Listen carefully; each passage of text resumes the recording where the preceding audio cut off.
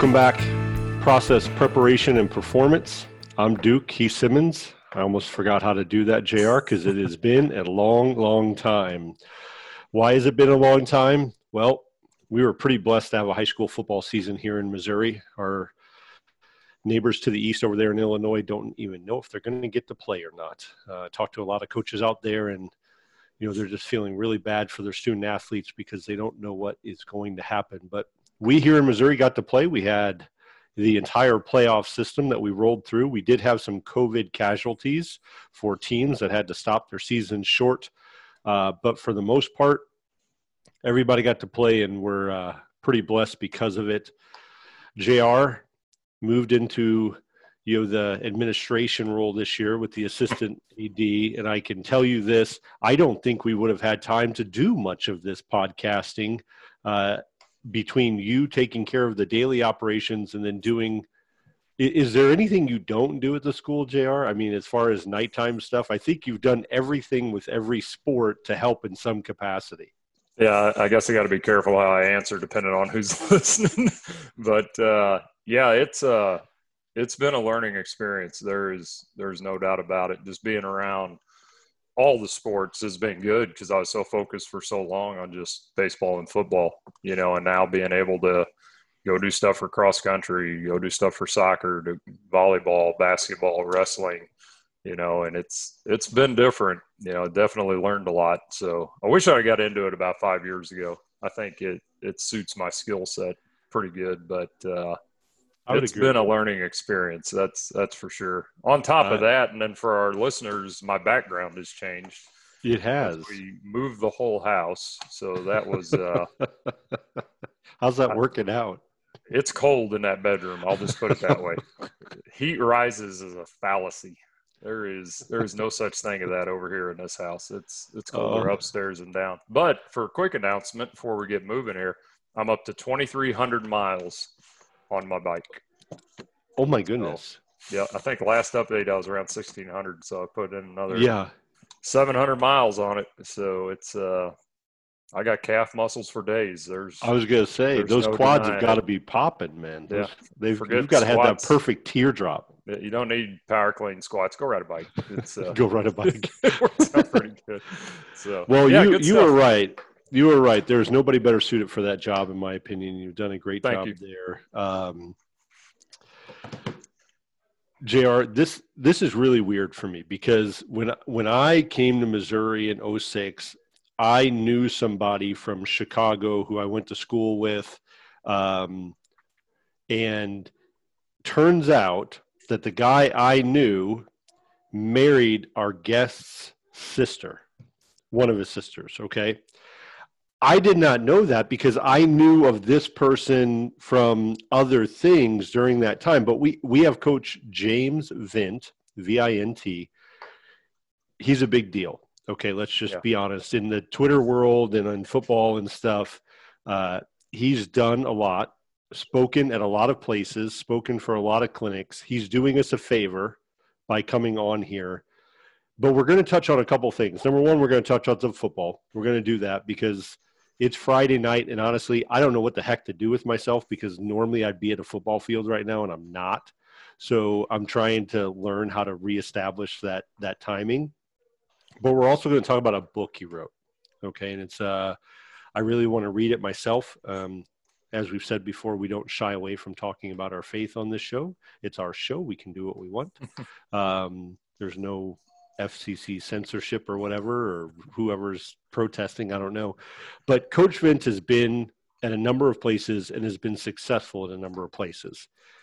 Okay, first of all, if you're going to coach high school football in the Bronx, okay, you gotta be a special dude. We talked to Frank there. You're wearing his shirt, and we know everything that goes on up there. Then to be at Iowa Wesleyan, Truman State, and then at a number of schools down there in Texas. Coach, we're just happy to have you here tonight. And before we even get started, just thanks for donating some of your time. And I promise you, we will not keep you long. I appreciate it. It's an honor to be on with you guys.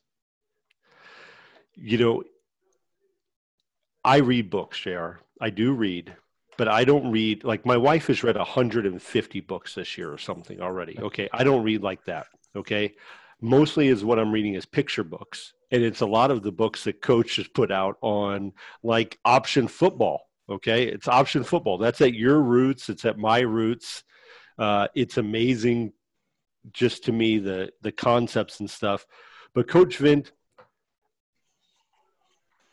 how many books and articles and stuff have you written on option football? I mean, it's really kind of it's inspiring, to be honest with you. I don't even understand.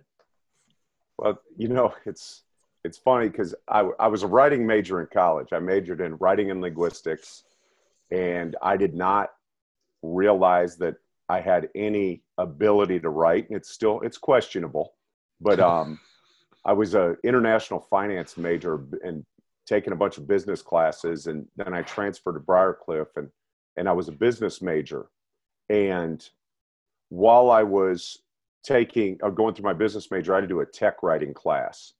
And I'm in my tech writing class, and my professor says, "You need to change your major." And I said, "What do you mean?" "Oh, there's the real Coach Vint, Blakely." So the professor says, "I want you to change your major to writing and linguistics." And I said, "I can never get a job with that." And he talks to me about it a little bit. And he said, "I want you to understand something." He said, I saw one of the things you wrote. And he said, "Someday you're going to write books. You're going to be a published author. I can tell you right now." Wow. And I kind of, yeah, right, whatever. I'm a college athlete, didn't really care as much about school as I should have, and that's the funny thing. My GPA was not that great as an undergrad, and I've got 2 master's degrees with a 4.0. It was just one of those things. But he saw something in me that I did not see in myself. And that is how I look at coaching, is we see in kids what they don't see in themselves. But the writing thing, he's the one that kind of triggered it.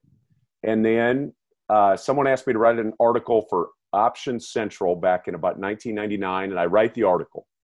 And the guy, I send it to him, and he makes a few changes, and all of a sudden, it's decent. And then a guy named Mike Podol, who's with AFCA now, asked me to write something for them, and I did. And it just kind of took off from there. And I ended up writing 101 pistol option plays for Coach's Choice and 101 pistol run plays.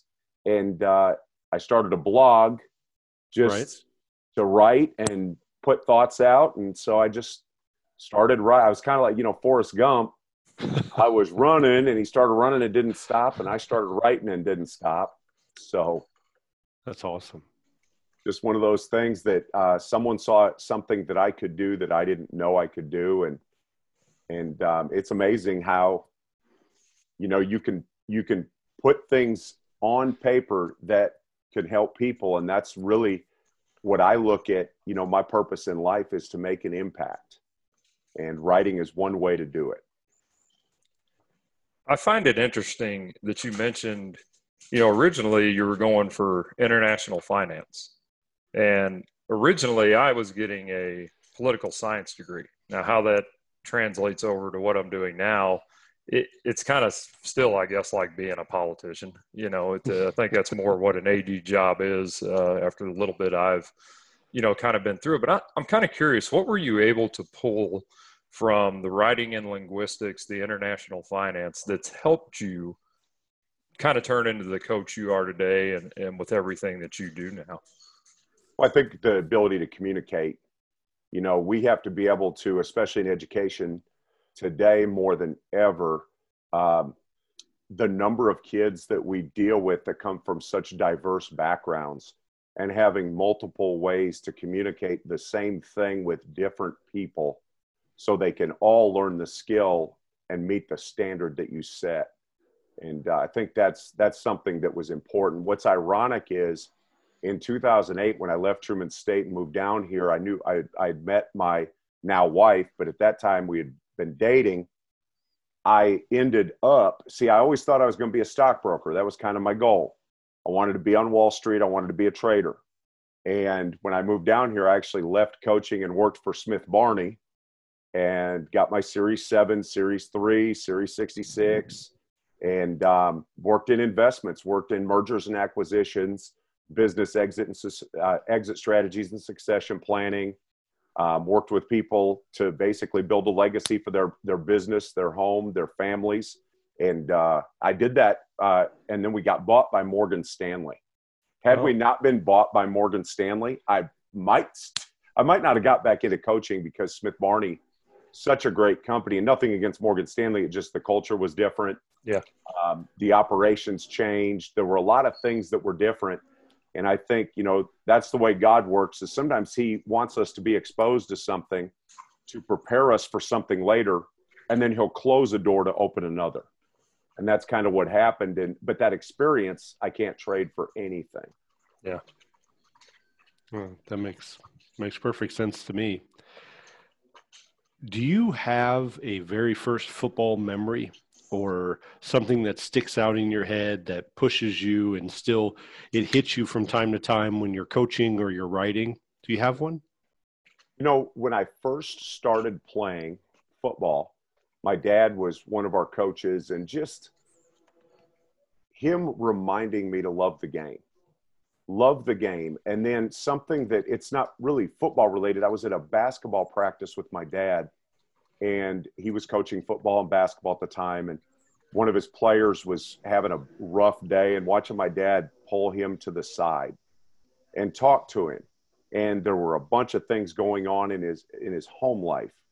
And my dad told me, he said, "Son, the games are the least of what we do as coaches." He said, "The most important thing you're going to do is build a relationship with your players and be able to use the sport as a way to teach them for the rest of their life." And I mean, you've met my dad, that, Mm-hmm. He can be brash, he can be loud, he can be, stubborn, but he truly unconditionally loved everybody he coached and everybody he taught in class. And that was a great lesson from him. And it's funny, because that kid that he was counseling that day lives in Texas now. Of course, he's a 60-year-old man. He messaged me on Facebook, and he said, "Hey, I just wanted to tell you," because I posted something about Impact. And he said, "I just wanted to tell you what your dad did for me as a youngster." Because he said, if he doesn't help me, I'm not where I am today. And just to kind of see that come full circle was really cool. Yeah, that is awesome. I know JR has a question or a comment, but I have a story like that with your dad. It was one of the first times I met him. I was still living over at my old house in Wardsville, and we were in the back. We were having some kind of family function, and he was sitting in a lawn chair. And my oldest son at the time, David, "Hey kiddo, how are you?" David came around the back, and we were kind of getting ready for the party. We weren't just not everybody was there yet. He was there because obviously, your sister's just up the hill or whatever. And David came up, and he had done something. I had asked him to move some brush or something, and I looked down and I saw it wasn't done, and I kind of looked at David and just said, that's not really what we do. I asked you to do something. I expect you to do it and finish it, not do it because you need to go do something. And I wasn't yelling, I wasn't screaming, I wasn't anything.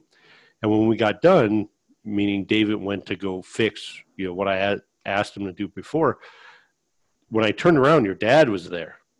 True story. Your dad, he goes, "That was really good." And that was like all he said to me. He's like, that was really good.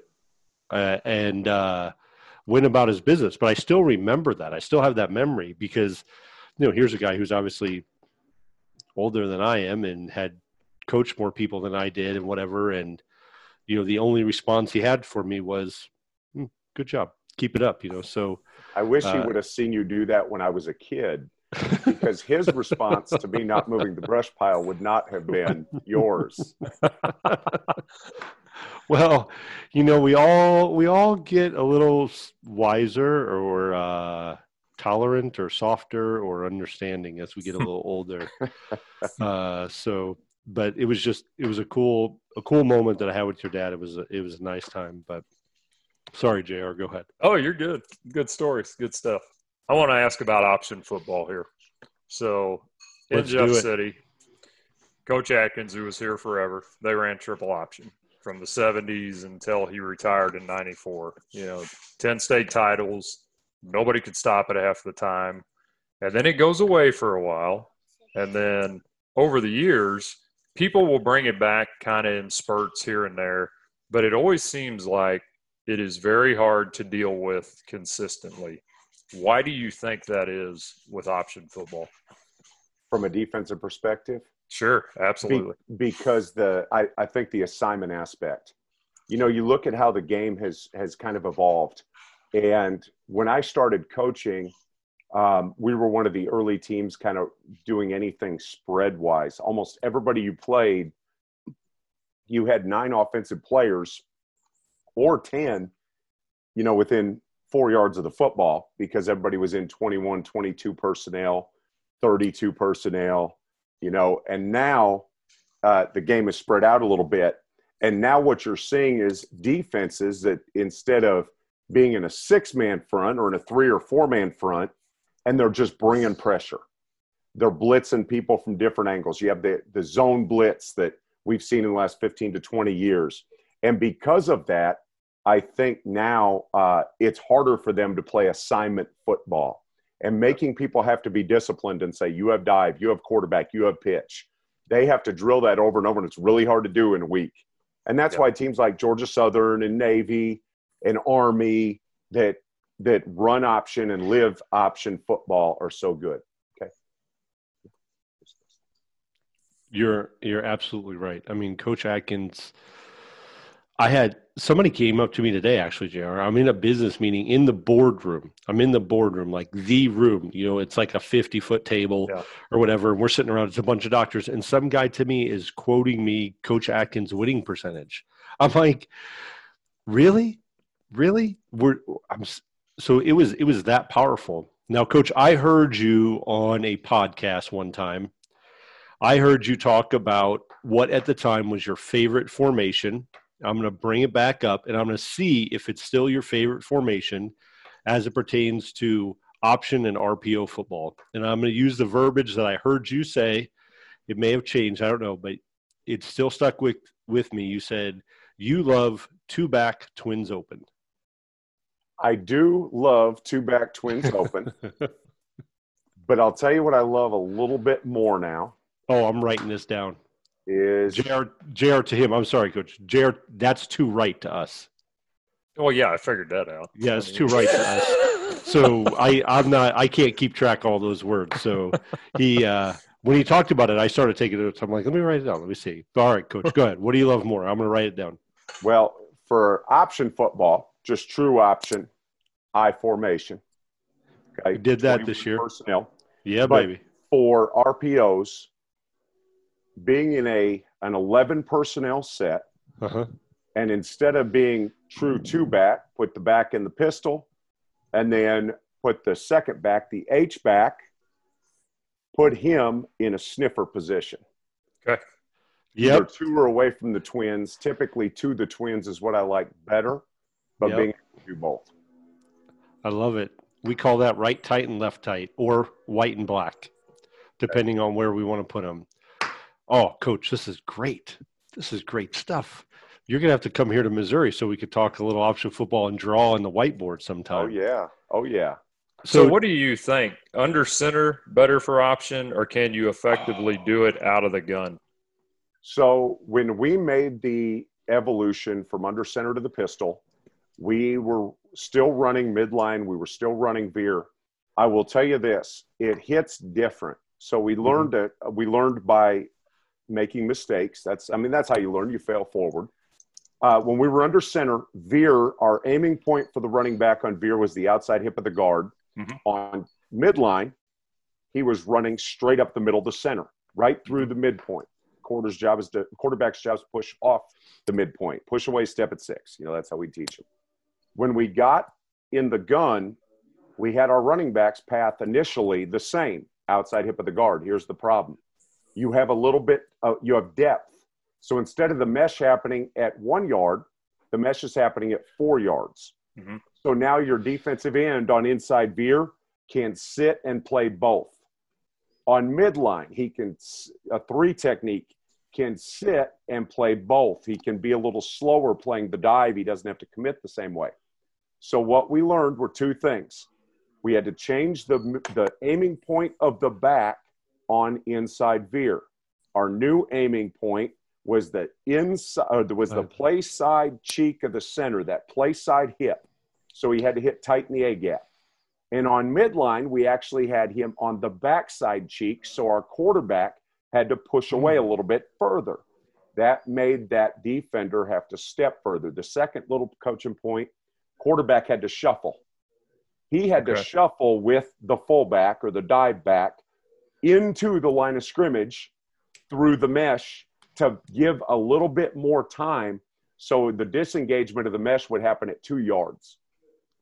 So it was much closer to having it happen to the same point where he would disengage if he had a pull read under center.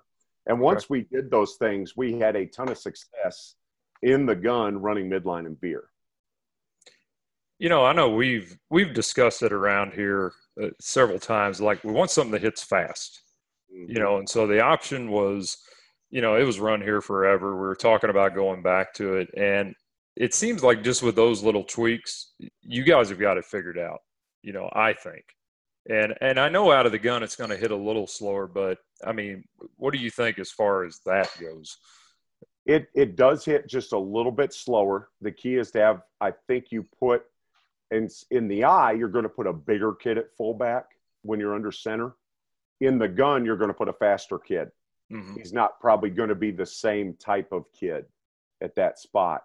But that's how RPOs came about was, so we're in the gun, we're running zone read, we're running veer, we're running midline, and all of a sudden we have a quarterback move in who was a really good quarterback, but he was not a great runner.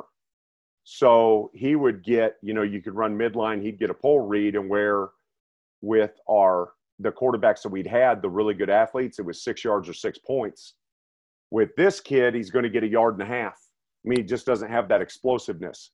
So we're figuring out, well, how can we run option football with him? Well, one of the things that we used to do was something called, we still do it. I mean, we just do it different, but it was called bullets out of the gun. And on bullets, we're going to read the backside inside linebacker. It was just a tag. So we're going to run outside zone. We're going to lock the backside and let the backside inside linebacker, because he's the guy we never get blocked anyway. We're just going to read him. And if he flows, we tell our quarterback, you're going to pull and go. He flows, you pull and go. Replace right where he was, just like, any option play. But what we said is, hey, instead of pulling and running, why don't we run a route right there? Why don't we run a hitch route or a stick route? So now we're running outside zone with a stick route. And if that guy flows, we're going to throw the stick route. And the way we did it was we'd get in 21 personnel, 2 backs, and we'd run outside zone weak from split back gun and run the tight end on that little route. And I talked about that. We still run it today. We've been running that for 15 years. And for a bunch of different formations, we run it from 1 back, we run it from 2 back, we run it from 3 back. But all of a sudden now we've made that outside or that inside linebacker on the backside just sit there. But it's option football. That's all RPOs are.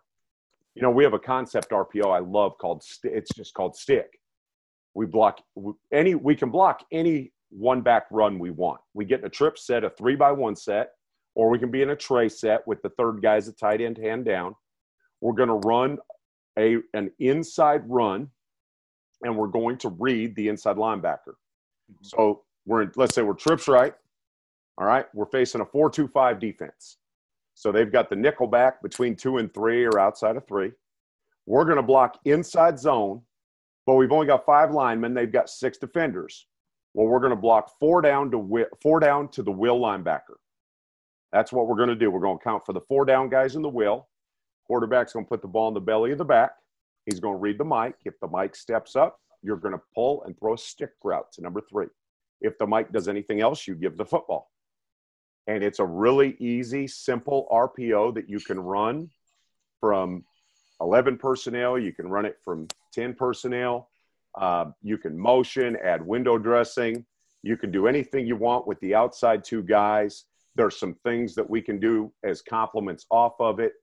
And it's option football. But instead of pulling to run or pulling to run and maybe pitch, all we're doing now is we're just throwing the stick. And if we want to get really cute with it, we can go ahead and not block the end, and we can run that stick route as a pivot. And now you're running zone read, and if you get a pull read on the third step, you pull. Now you're just going to throw the pivot if the outside linebacker comes to you. If he doesn't, then you run. So it's still option football. It's just I used to call it, when we started doing RPOs way back in the day, option with a twist. I mean, that's really all it is. We're taking defenders. We're going to use the really good coaching against them. And that's where I think RPOs have become so popular, because if I'm an inside linebacker and I get down block, out block, it's stimulus response. That's one of the drills they do every day. I get down block, out block, I fill right now. So now you're taking this really well-coached kid who's a really good player, and he's got really good coaches, and he's doing what he's coached to do, and he is wrong. Mm-hmm. Same thing we do with the boundary safety. We have a tag called blade. We're going to the single, what people like to do is take that boundary safety, and he's keying high hat, low hat. If he gets low hat, what's he doing? He's filling the box, especially if we're in two back. So we'll get in 11 personnel with an H-back and a running back, and we'll run, say, power, and we'll get that guy to fill, and we'll tag blade, and we're just going to read him, and we'll run a glance post behind him. And we're going to use his really good coaching, his aggressive play against him, and now he's got to slow down, because we want to run the ball. It's all about numbers in the box. We want to equate numbers in the box. Defenses are always trying to go +1. How can they get one more guy in the box? And we're trying to take advantage of wherever they're bringing the +1, we're going to do something to replace that guy, because the +1 is a guy that has a pass responsibility. So to +1 himself, he's got to vacate something. I mean, that makes a lot of sense. And here's something just popped into my head. I was reading a book the other night, and it said the RPO kind of started with the backside solo on a hitch. And I was and when you said that, I'm like, oh my gosh, it's like deja vu. Why do you think it just started with that? Like what made that appealing? It's an easy throw. I know, like, a lot of guys call it a gift route. It's free. And I remember back 20 years ago, I don't remember what, I think we were running ISO, and we were playing a 4-4 team playing cover 3. And I went, man, I wish we had a hitch called right here. Man, I wish we had. So, and when I was in college, we used paired plays. That was kind of our first evolution when I first became an offense coordinator. Was we called 2 plays in the huddle. We'd call a play. I write 42 ISO, kill, 90 hitch. And the quarterback would come up, and if he said green, we're going to run the play called. If he calls kill, we're going to run the kill play. So now we built in a kill, but we had to check to it. The second phase for us was building in pre-snap routes. So if we have a run called to the right, we're going to have something built into the left. So if there's one receiver, it was a hitch. If there's 2 receivers, we're going to run a now screen or a fast screen where number 2 blocks for number 1, quarterback just turn and throw to him. And that's kind of how it all started. And I think people did it just to steal space, because people loaded the box. And then we ended up expanding those rules. So now sometimes we're in 10 personnel. So if we're in trips, now it's a bubble. And then if the quarterback wants to change a bubble to a fast screen to number 2, dose, he just turns to him and does that real quick. And now 1 and 3 block for 2. So we do that based on who was uncovered. If 3's uncovered, we're going to run a bubble. If 2's uncovered, then we're going to run the dose. So, and it was easy for our quarterbacks to do. So that's kind of how it all started. And what was really fun about that, this is a play call. That's a play call. That's 2x2, inside zone read to the right with fast screens on both sides. And all you have to do is give that. How fast can you play? Right. And we had a game where a high school game now, 12-minute quarters, where we snapped it 41 times in a quarter. because we could call our entire run game like that. Or if we wanted to go the other direction, left hand. So all our players had to know was which hand and how many fingers are up. So the play ends, we're doing that, and we're trying to snap the ball at 35. And every once in a while we'd hit it, but you typically, if we played fast, we were snapping it at 32. 32 was pretty normal. And if we played normal speed, where we're just given a formation and play, where it's what we call a two-tiered play call. We're signaling the formation and play. Boom, boom, whatever. That we're snapping it at 27 when we played slow. So that was kind of – and then, of course, because we're playing fast, now you can freeze call. And then when people started – so you freeze call, what do defenses do? Quarterback says easy, you try to get the snap, you don't get it, you look to the sideline. As soon as you look, what's the defense start doing? Moving people. Yep. So then we went to something called Joker. So now we put a Joker call in that week, and we said anytime it's Joker, it's going to be 4 verticals, for example. So we're going to 5-man protect, run 4 verticals. So the quarterback set, boom, they don't jump. He says easy, easy, look. Everybody looks, 1,001, 1,000, snap the ball. So the defense is, what's the D-line do? They take a knee. Right. They're down on a knee when the ball's snapped. The defenders are all looking to the sideline to get a signal we're snapping the ball. So, I mean, it's just kind of an evolution. It I know that's a long answer to your question, and I went on a little tangent. It's all good. But it was all about taking space and making defenses have to defend all 5 skill guys every play, defend the quarterback every play, and all 53 yards of width. I'm in. It's it's kind of like something that JR and I did a few years ago, is that JR said, hey, that people hit that little pause button between the plays when they're filming because they don't want to just film straight through. So what we did is that as soon as the quarterback would throw the route. Oh, you're giving away the keys of the kingdom, baby. As soon as he would throw the route, it's okay. He might look over at the side he didn't throw it to, and he's flashing the next route to him. So the guys on the backside away from the route, which the backside could be the 3 side, could be a 2 side, depends on what we're in, they already know what it is. And then the ball is put down, and then we're running it because he's told them what's coming next. He may go back to the solo, but he may go to the dubs or the trips or whatnot. But it's totally awesome, Coach. I love it. I'm going to ask you one more football question, and then I want to get into a little bit of you for 5-6 minutes, and then we're going to let you go. Okay. Okay. JR and I contend that there are only 3 ways to run the football: inside the tackle, outside the tackle, or option, which has both inside and outside components. Now, everybody who's listening to the show knows we did a poll, knows that we're winning this battle, but we contend that there's really only those 3 ways. You can run it between the tackles, outside the tackles, or you can option, which means you have somebody inside and somebody outside. Do you believe that is true? Yeah, I would say, yeah. I don't have a whole lot of – I would say there's a 4th way, actually. Okay. Reverse. All right. Reverse. You're going to start it outside and bring it back. Okay. That could possibly be another way to run the football. But yeah, Okay. I mean, that really – I hadn't really thought of that as from that perspective. Mm-hmm. We did that when we were doing defensive stuff. So what we said is this team an inside the tackle and outside the tackle, or are they truly option? Because we played some option teams, but they never pitched the ball. Yeah. Or one kid wasn't a part of the option. So we broke it down, and when we told our kids, hey, listen, yeah, they're writing this, but they're not really reading it. It's not really option. They're giving it. It looks like they're doing something else, but they're not. So yeah. Good. Awesome. Now, to what may be my favorite part, and I love football. You wrote another book. It recently came out.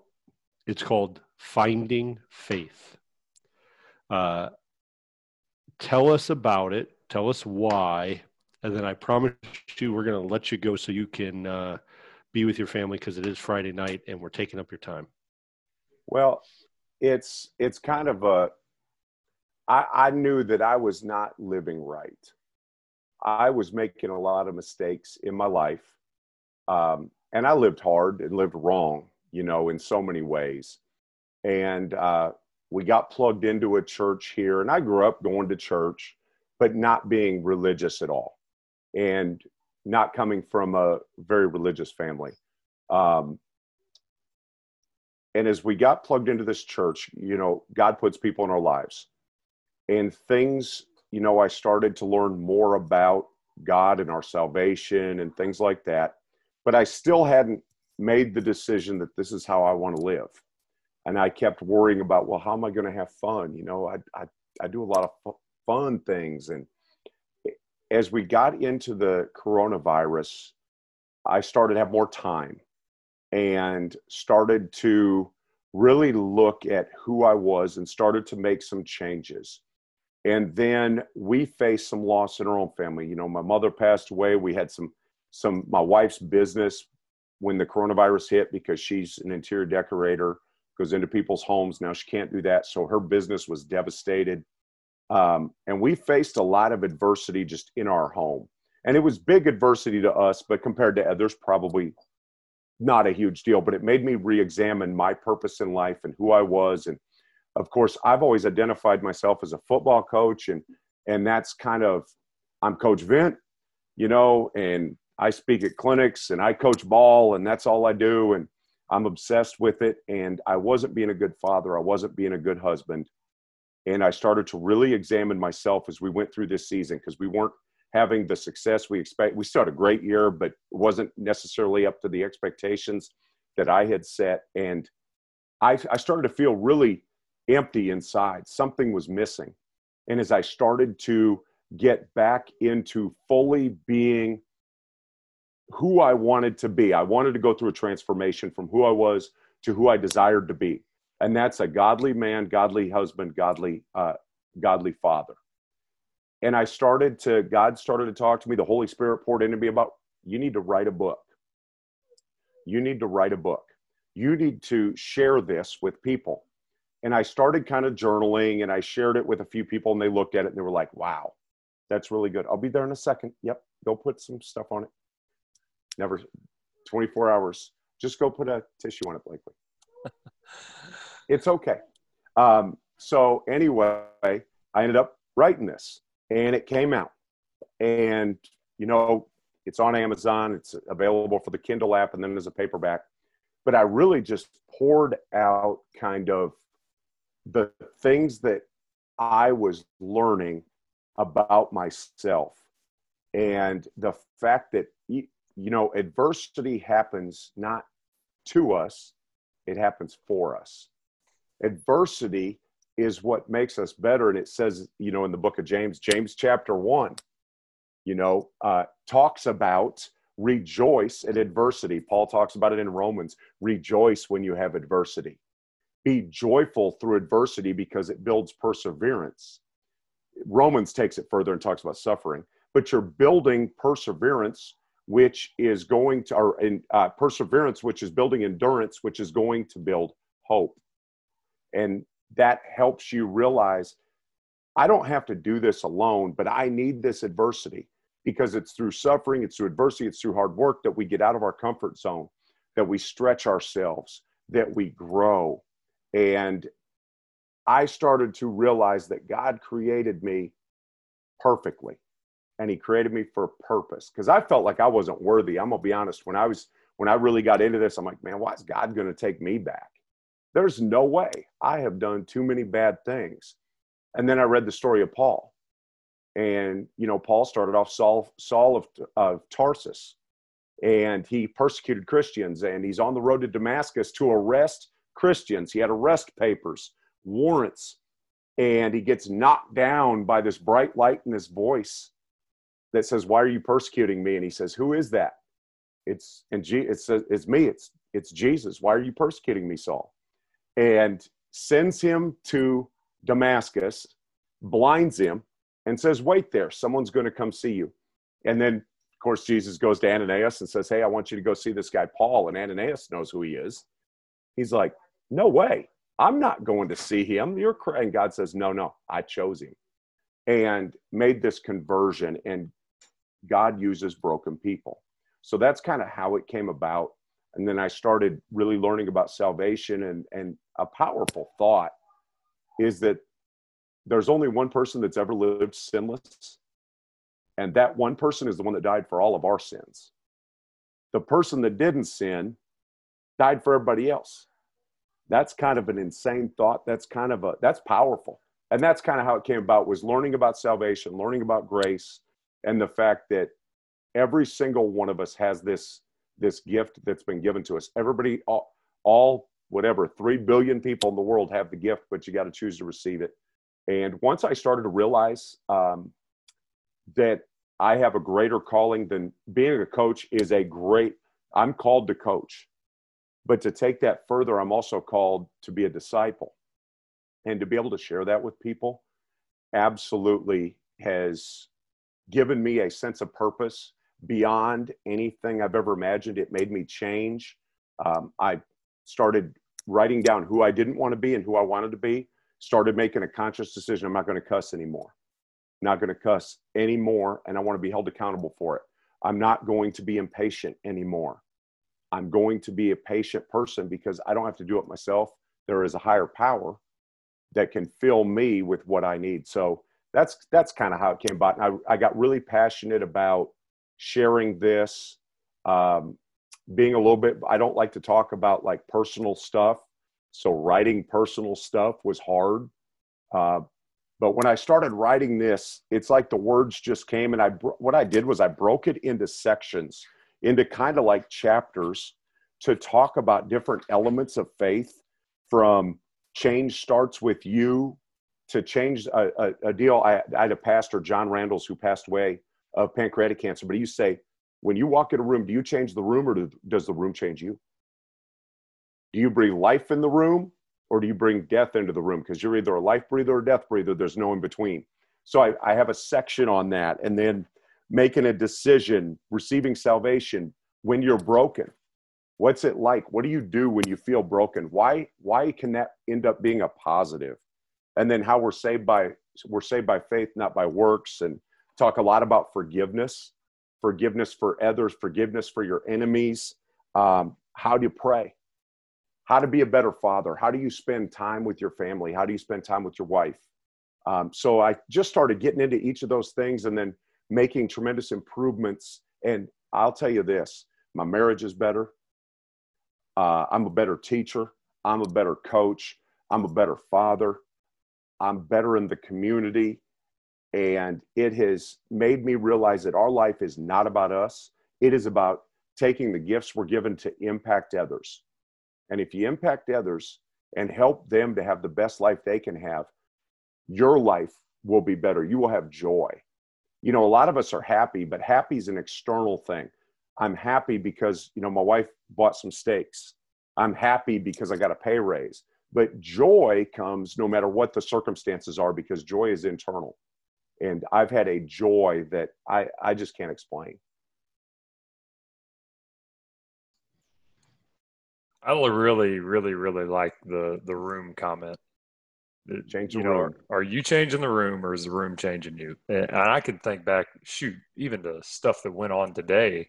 It's like, okay, well, did it affect me, or did the way I respond, did it affect everybody else? And that, to me, that's just good sound advice. I mean, I really, really like that. I've got one more question for you here. I got to know what it was like to coach in the Bronx. I've got to get like a little snippet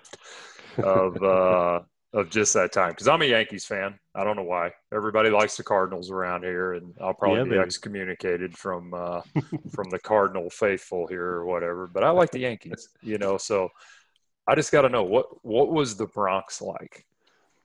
Amazing. He'll be back. He's got the best internet in town, so there won't be a problem. There he is. It was amazing. It was an absolute amazing experience. People say, how'd you end up in the Bronx from Iowa? And I always told them I got on the wrong plane. But when I got there, I was at a big school. It was a school that was really struggling football-wise. They hadn't won a game in 3 years.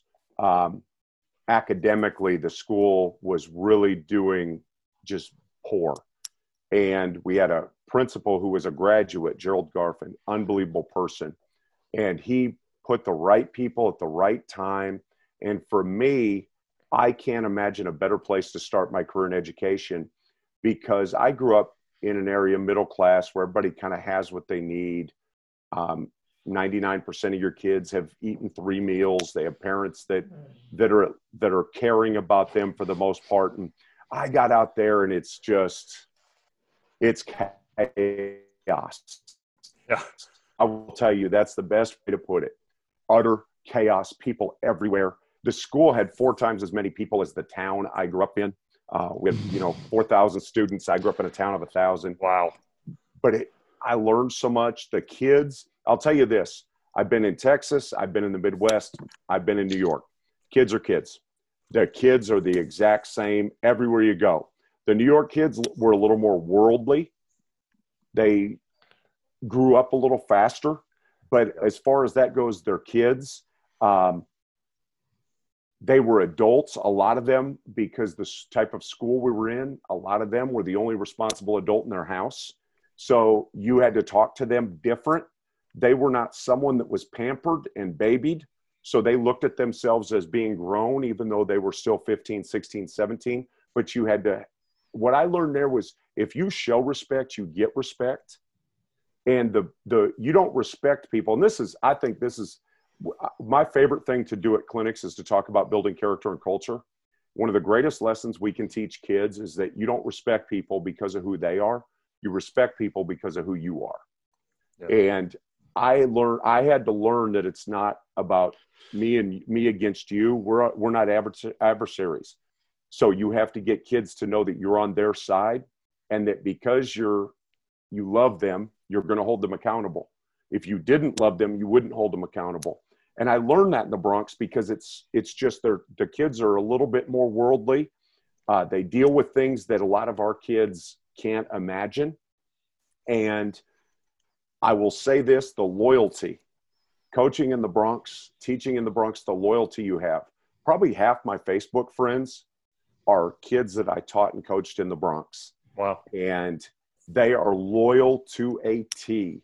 We still keep up with each other. If I go speak at a clinic out there and I don't call, they get very upset. So I always make sure I call. The relationships that you build there, people say New York people are rude. I would say that they're short-tempered at times because it's a faster pace, but everybody really, and I was out there during 9/11. Oh. And people are friendly. People, they really are. They will bend over backwards to help. And it's such a diverse place that people don't say, well, I'm not going to help you because you're different than me. I think they go out of their way to help because they want to show that we're one big city. And it just was a neat place. It was a place that I absolutely loved. I am glad I don't live there anymore. But I loved every minute of it. The people were phenomenal. But it is a fast-paced lifestyle. Things are different. I'll tell you this, 24 hours a day, 7 days a week, whatever you want to eat, you can go eat. That's true. The biggest thing when I left there and moved to coach at Iowa Wesleyan was it was 10 o'clock at night and I could not go eat something. Yeah. There was nothing open. I go to Wendy's. Yeah. I go to Wendy's. Yeah, right. What was it like on 9/11 up there? You said you were there. What do you remember from that? I'm just kind of curious. So I was teaching English second period, and I was in room 413. Oh my gosh. Was my classroom. So I was on the 4th floor, and I had that as my classroom because it sat at the 50-yard line of our football field, and it gave me a very beautiful 4th floor view that's where I called the plays from. We didn't have a press box. We sat in that classroom. And we looked out the window and a kid said, hey, it looks like there's a fire at the World Trade Center. And it was, 12 or 13 miles away, but it's so tall. You see we had a great view of the Twin Towers. And you saw the fire. And then another teacher came in because you don't have your own classroom there. You share. Okay. David Hubbs was teaching after me. He comes in and he says, hey, a plane hit the World Trade Center. I said, yeah, we saw a fire. And he said, yeah, they think it was a small plane that was flying to JFK. I was like, man, that's crazy. He said, yeah, they're in the library watching the news. And I walk in the library and we're watching it with 5 or 6 teachers. And I remember Karen Sherwood was one of our English teachers, great lady. And all of a sudden she just gasped and the second plane hit. Yeah. Jeez. And that was when we knew. And then the principal came on and they made an announcement on the intercom to keep students in the classrooms, and teachers had to get on the phone. Each classroom most of them had a phone. If you didn't, you had to step to a classroom that did real quick and call. And they said no kid was going to be let out of the building until a parent came. And then they actually had a fire drill, and they got everybody out onto the football field because it's fenced in. Okay. And that way they could get every kid in one place where they'd all fit. They had them kind of sitting in groups, and then we kind of explained to them what was going on and that no one would leave till their parents came, and they were trying to get that message out. And everything was closed up. My roommate worked in Manhattan, and he had to walk from Manhattan to the Bronx because the subways were shut down. And they, it was just it was a surreal environment, but the city came together. Crazy. Yeah. I couldn't imagine being up there when that happened. Well, and I had a really good friend who his wife had an interview that morning at the World Trade Center, and she went to go to her interview, and she went up to the 88th floor or whatever, and they said, hey, he had a car problem, and the person you're interviewing with isn't going to be here till 10. So you can wait here, you can go get some coffee or something and come back. So she left and went to a place to get coffee and a donut. Oh, and my. that whole thing, saved her life. Yeah. And the guy that she was supposed to interview with said that he was cussing a mud hole in the world because he was late to work. And it turned out that because of that, he wasn't there. So it was a crazy time, but it was a really neat thing to be a part of from the perspective of seeing that city and our whole nation. That's probably the last time our country's been unified. You look at everything going on now, and we were unified for a year. I would say we really came together as a country. There was no Democrat, Republican, blue or red. It was USA. It was red, white, and blue. Yeah. Yep. Be cool to see us find a way to bring everybody back together today. Yeah, it'd be absolutely. Really nice. It'd be really nice. Coach, it's been awesome.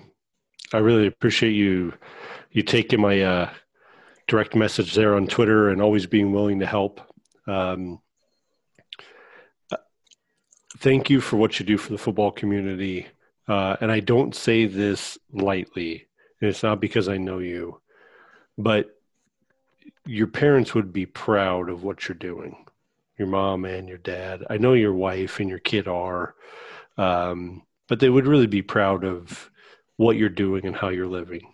Okay. So regardless of football, regardless of, I know you like to cook, you can put some of that stuff out on Twitter too. It makes me a little hungry. Regardless of all that stuff, just keep doing you, man. Keep doing you.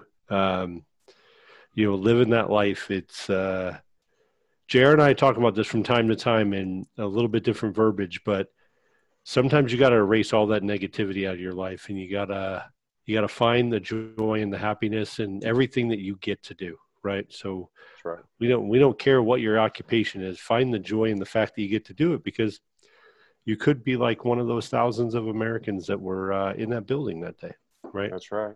We always tell our kids, do you have to, or do you get to? Right. Do you have to work out, or do you get to work out? Right. Because there's a bunch of kids that are in that structured learning classroom that they don't get to work out. They were born without the ability to play sports, and they're in wheelchairs, and they have muscular dystrophy, and they have all these things but you were born, you get to. Right. You don't have to come to work out, you get to. That's right. I think you hit it on the head when you said you get to. Yeah. you get that gratitude, right? You start to learn that gratitude is a part of your life, and then you start to be grateful for things. And if you can actually say thank you for what you've been given on a daily basis from God or Jesus or whoever your higher power may be, mine is Jesus, but for whoever that may be, it kind of flips you and gets you going in the right direction. So for myself, Coach Simmons, we got to get you up to Missouri, man. We'll talk some ball. We'll talk more about your book. Go out to Amazon, pick it up on the Kindle app, do what you got to do, read it, learn from it, love it. I'm guessing, I haven't read the book, but there's probably a play diagram on one of those pages, Coach. There's probably something somewhere. You should sneak that in if there's not. Okay. I took it out in the editing process. Okay. All right. I figured you could have worked in maybe Moses running the midline there. Exactly. Coming out of Egypt. Nice. That'd be awesome. For process preparation and performance, I'm Duke, he's Simmons. We've had the extreme pleasure of hanging out with Coach James Vint. If you haven't read his book, Finding Faith, you need to go do it. I'm going to check out Amazon myself tonight. You guys have a good night. Merry Christmas. God bless.